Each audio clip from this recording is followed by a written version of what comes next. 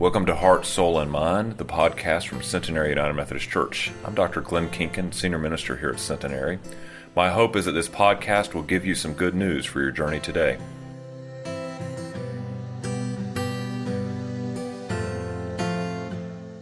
It truly is to be a great day here in God's house, worshiping together.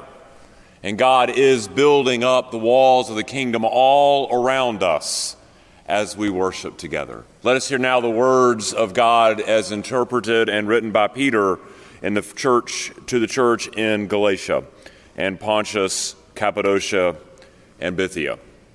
Chapter 2, verses 2 through 10.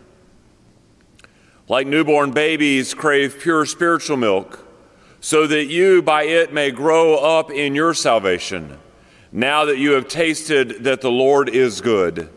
As you come to him, the living stone, rejected by men, but chosen by God and precious to him, you also, like living stones, are being built into a spiritual house to be a holy priesthood, offering spiritual sacrifices acceptable to God through Jesus Christ. For in Scripture it says, "See, I lay a stone in Zion, a chosen and precious cornerstone. The one who trusts in him will never be put to shame." Now to you who believe this stone is precious, but to those who do not believe, the stone the builders rejected has become the capstone, and a stone that causes men to stumble, and a rock that makes them fall. They stumble because they disobey the message, which is also what they were destined for. But you are a chosen people, a royal priesthood, a holy nation, a people belonging to God, that you may declare the praises of him who called you out of darkness and into this wonderful light. Once you were not a people, but now you are the people of God. Once you had not received mercy, but now you have received mercy. This is the word of God for us, the people of God. Thanks be to God.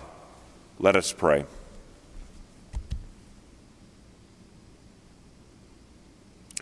O Lord, remind us this morning that we are your people and that you are our God, that you have been here since you laid the foundation of the earth and have been preparing it all for us. So as we worship with each other virtually today, let us be reminded that we are assembled into a mighty building, a mighty fortress that you have built for the kingdom, and that we are called to anchor our lives upon this foundation. So as we hear your word read and proclaimed, let us not just be hearers of your word, but transformed into doers of your word. In your Son's holy name we pray. Amen. In a former church, our youth program met in a house on the church's campus. It was a great house. It was an older home that had been converted to a youth space. And as what happened from time to time, there was a youth group in Ohio that would travel to Florida for mission camps and events and the like, and they would stop over and stay in this house with us. And so as it was a part of our policy and practice, our youth director was responsible for meeting that youth group and letting them in and making sure that they had everything covered, and then was their point of contact if things went bump in the night. And so on one such visit, about 9 o'clock that night, my phone rang, and it was our youth director.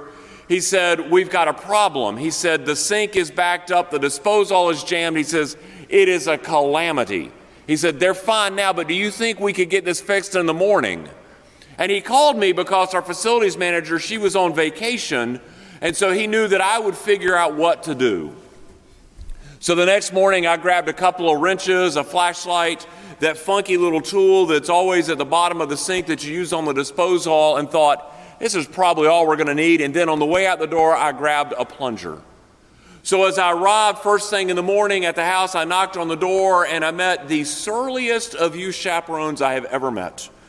I said, "Well, how are you doing?" And she grumbled and complained, and I got a whole litany of issues For example, the youth director had not met them right on time. He was 15 minutes late, so they had to stay in the parking lot. And she was griping about that. And then she told me all about how the sink wasn't working and how it had backed up and that they'd had to have that sink full of water all night long and that was a major problem. I'm thinking to myself, well, we'll take care of this. And I said, well, I'm sorry about that. Well, let me get to work on it. And I looked at the sink and flipped the switch on the disposal, and I heard it turn on, but then it jammed, and I thought, okay, we've got a problem. So I climbed under the sink and was resetting the power and using that funky little wrench and was trying to talk to her and sort of finding out about their trip and what they were doing. And the whole time she was just reaping more complaints about life in general and about how awful our church was for hosting them in such poor conditions. And I'm looking around thinking, it's just a sink. So by the time I got it fixed, I used that little wrench and cranked it up, and you could start to hear the water drain. I grabbed the plunger, gave 2 big pushes, and everything cleared up. And about that time, the other chaperone walked in. She was not much sunnier, I have to admit. She was also, and she looked at me, she looked at her compatriot, and she said, "Who is he? Is he one of the ministers?"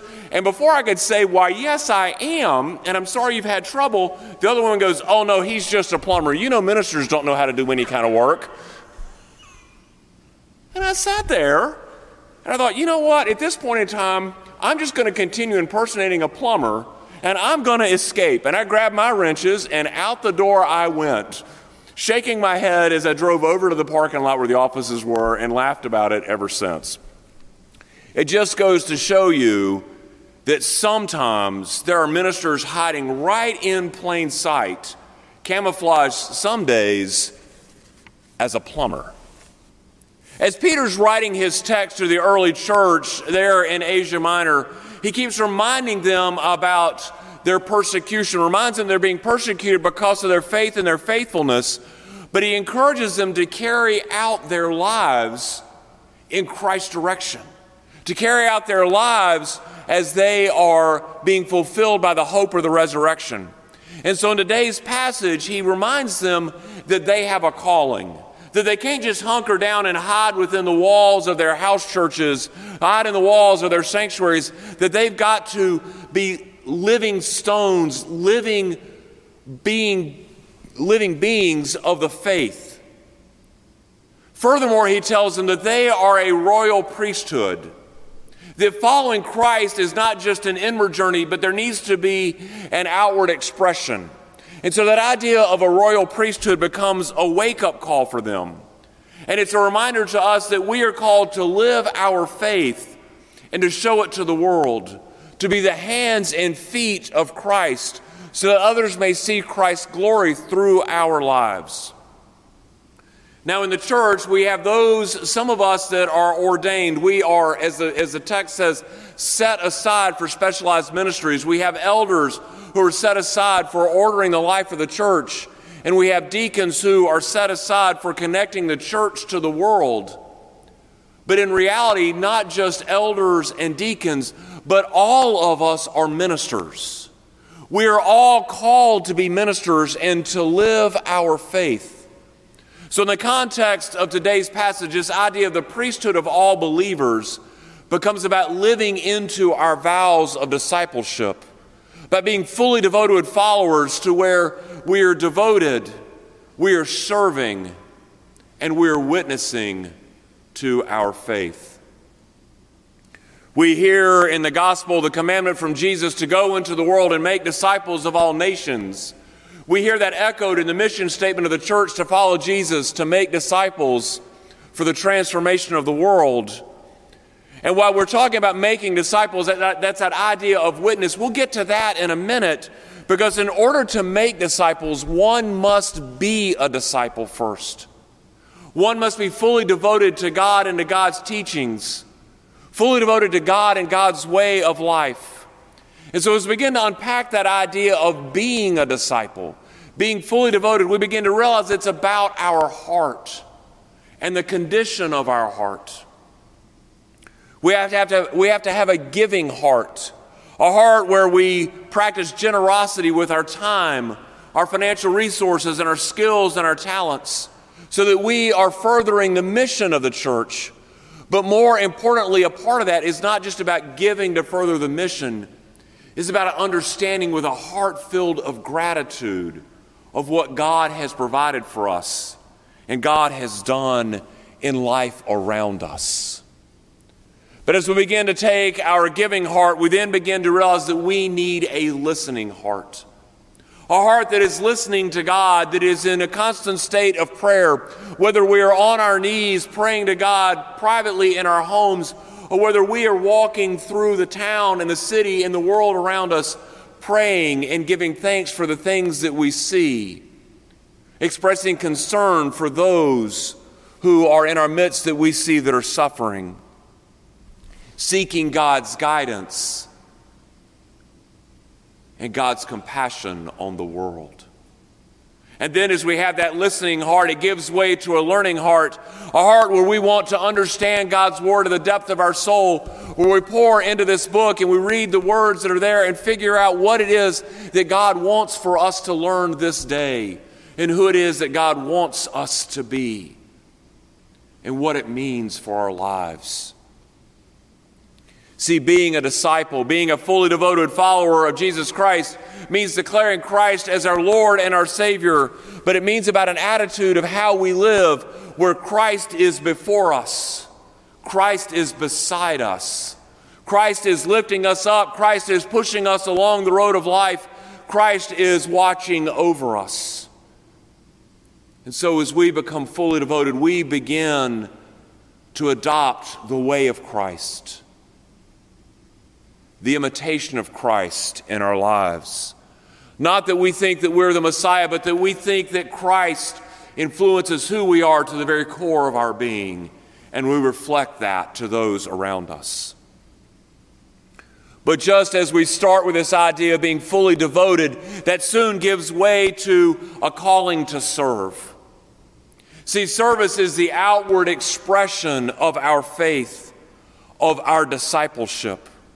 See, our true calling as disciples is to serve. That is what God calls all disciples to do. I'm always amazed when people say things in meetings or in places like, oh, I'm not going to do that. That's not my job. I'm always reminded of this picture that I keep on my phone every so often. I churn through the scroll of pictures and I see it. And it's of a possum on the highway. It's a piece of roadkill. And you can see this possum and you can see where somewhere on the previous couple of weeks, the road striping crew has been by to freshen up the dividing line between the lanes of traffic. And sure enough, someone has painted the possum. You see, it's not the line painter's job to move the possum, apparently. And that's a problem, I think, in our world. Because if you contrast that with the hospitality industry, with what you see at, say, Walt Disney Incorporated, see, taking out the trash is everyone's job at Walt Disney World. Sure, you have the little fella or the girl with the brush pan and the broom, and they walk along and they sweep up the trash. But later, if you pay attention, you see managers walking along through the parks and the facilities. And they too have tongs to pick up trash. And it's expectation of every staff member, every cast person at Walt Disney Incorporated, that if they see trash, to pick it up because it makes their facilities look better. It shows the world that they care about all of their facilities, whether it's a park or a hotel or an office building. See, that idea that is everyone's job, that nothing is beneath even the CEO of Walt Disney Incorporated to pick up trash, is a reminder to us that in the kingdom of God, that nothing is beneath us, that service is everyone's job. Sure, we have the ordained clergy who, as elders, might receive a chalice to be reminded that we serve communion, or the deacons might get a bowl to be reminded that they serve all of the world. But the reality is, for all of us who call ourselves followers of Jesus Christ, we are all called to serve. That no job is beneath us. That we are called to teach, to care for each other and the world, to worship, to be active in our church, making a difference. Because there is no job in God's kingdom, no job in the life of the church that we are not called to fulfill as servants.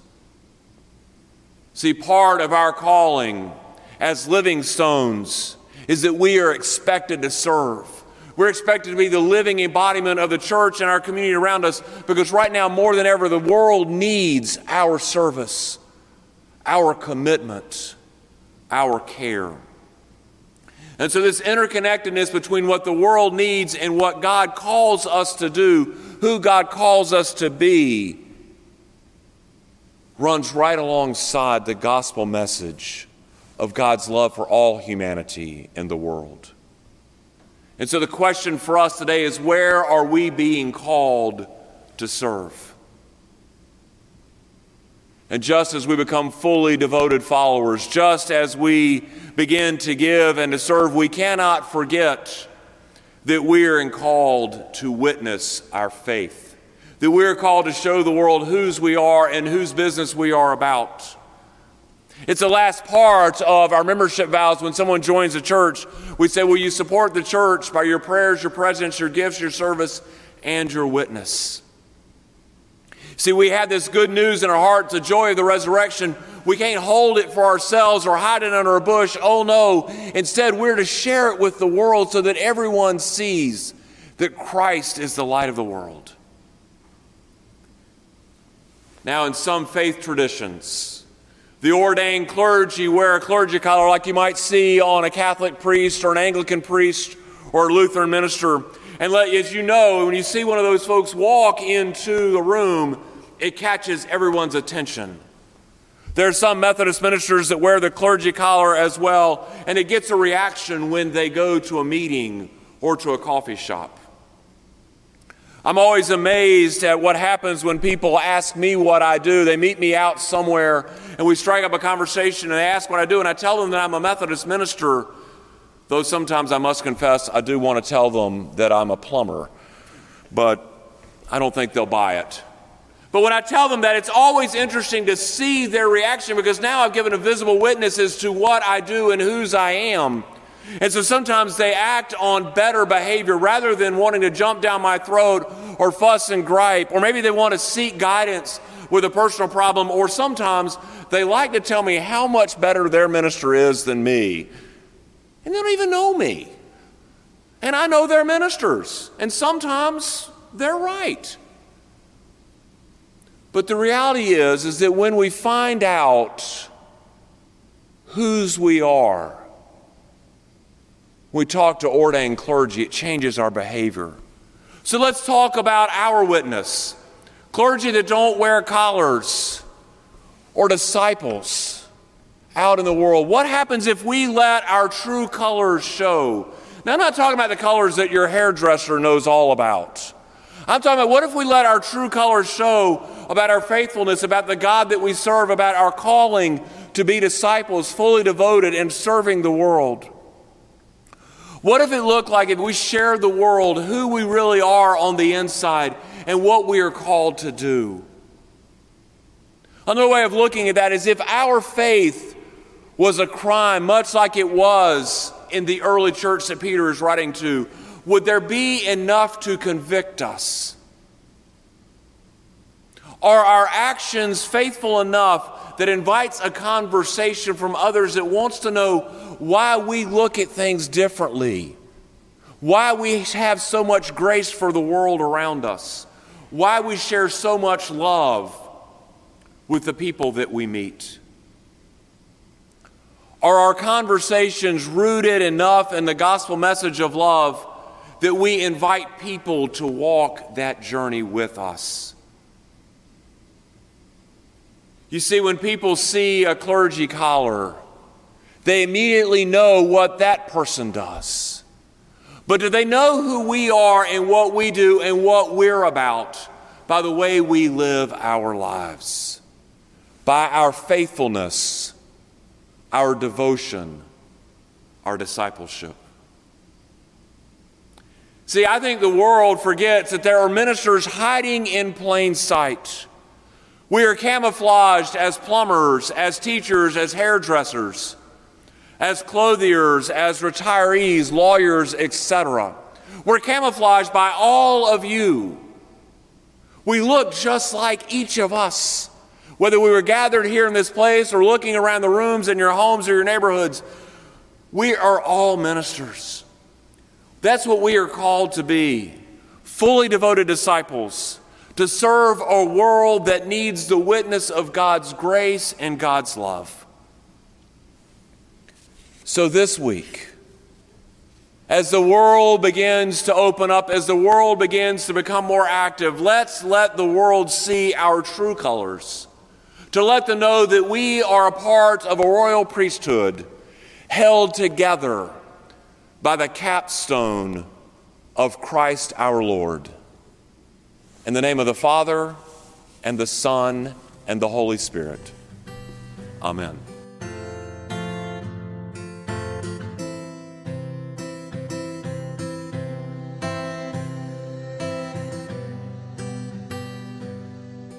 Thank you for listening to Heart, Soul, and Mind, the podcast from Centenary United Methodist Church. We hope that you'll consider joining us for worship on Wednesday evenings at 7 o'clock or Sunday mornings at 8:30, 9, or 11. Have a blessed day.